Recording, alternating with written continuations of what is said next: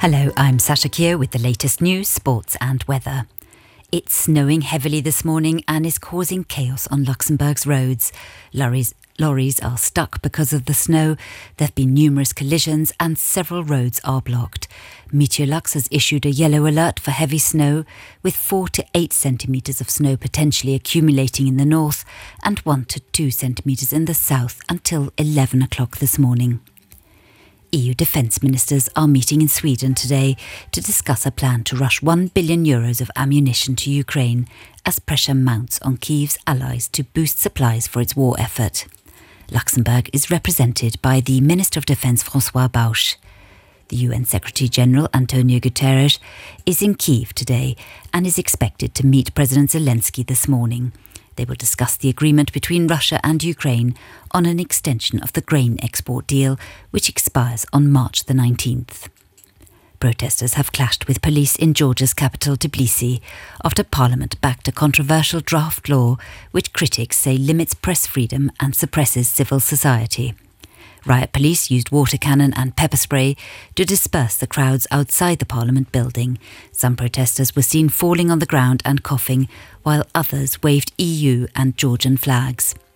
Moving to Luxembourg, there was drama in the Chamber of Deputies yesterday as an MP showed a middle finger up at an opponent during a heated exchange on the tripartite agreement.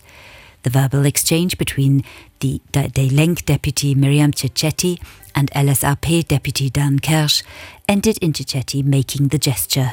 She has been repeatedly heckled by other MPs. It's International Women's Day. In this context, the world is mobilising and raising awareness for women's rights and against inequalities. Also in Luxembourg, a demonstration organised by the feminist group JIF is calling for more reception and care structures for women in need, including people who are homeless or domestic violence victims. The march starts tonight at 5 p.m. at Hemelius. And NASA has announced it's on track to launch a 4-person crewed mission around the moon in November of next year, after a successful unmanned test flight in December. NASA officials provided an update on the Artemis program, which aims to return humans to the moon for the first time since the historic Apollo missions ended in 1972. For more on these stories and for the latest news, head to RTL Today.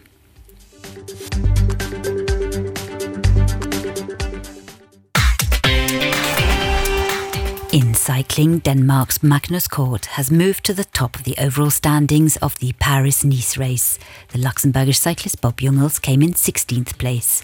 Today's fourth stage is a 165-kilometre ride south from Saint-Amand-Montrond to La Loge de Gard, passing through Vichy.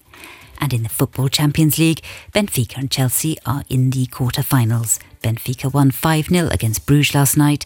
Chelsea beat Dortmund 2-0. Tonight, AC Milan travels to Tottenham with a 1-0 advantage.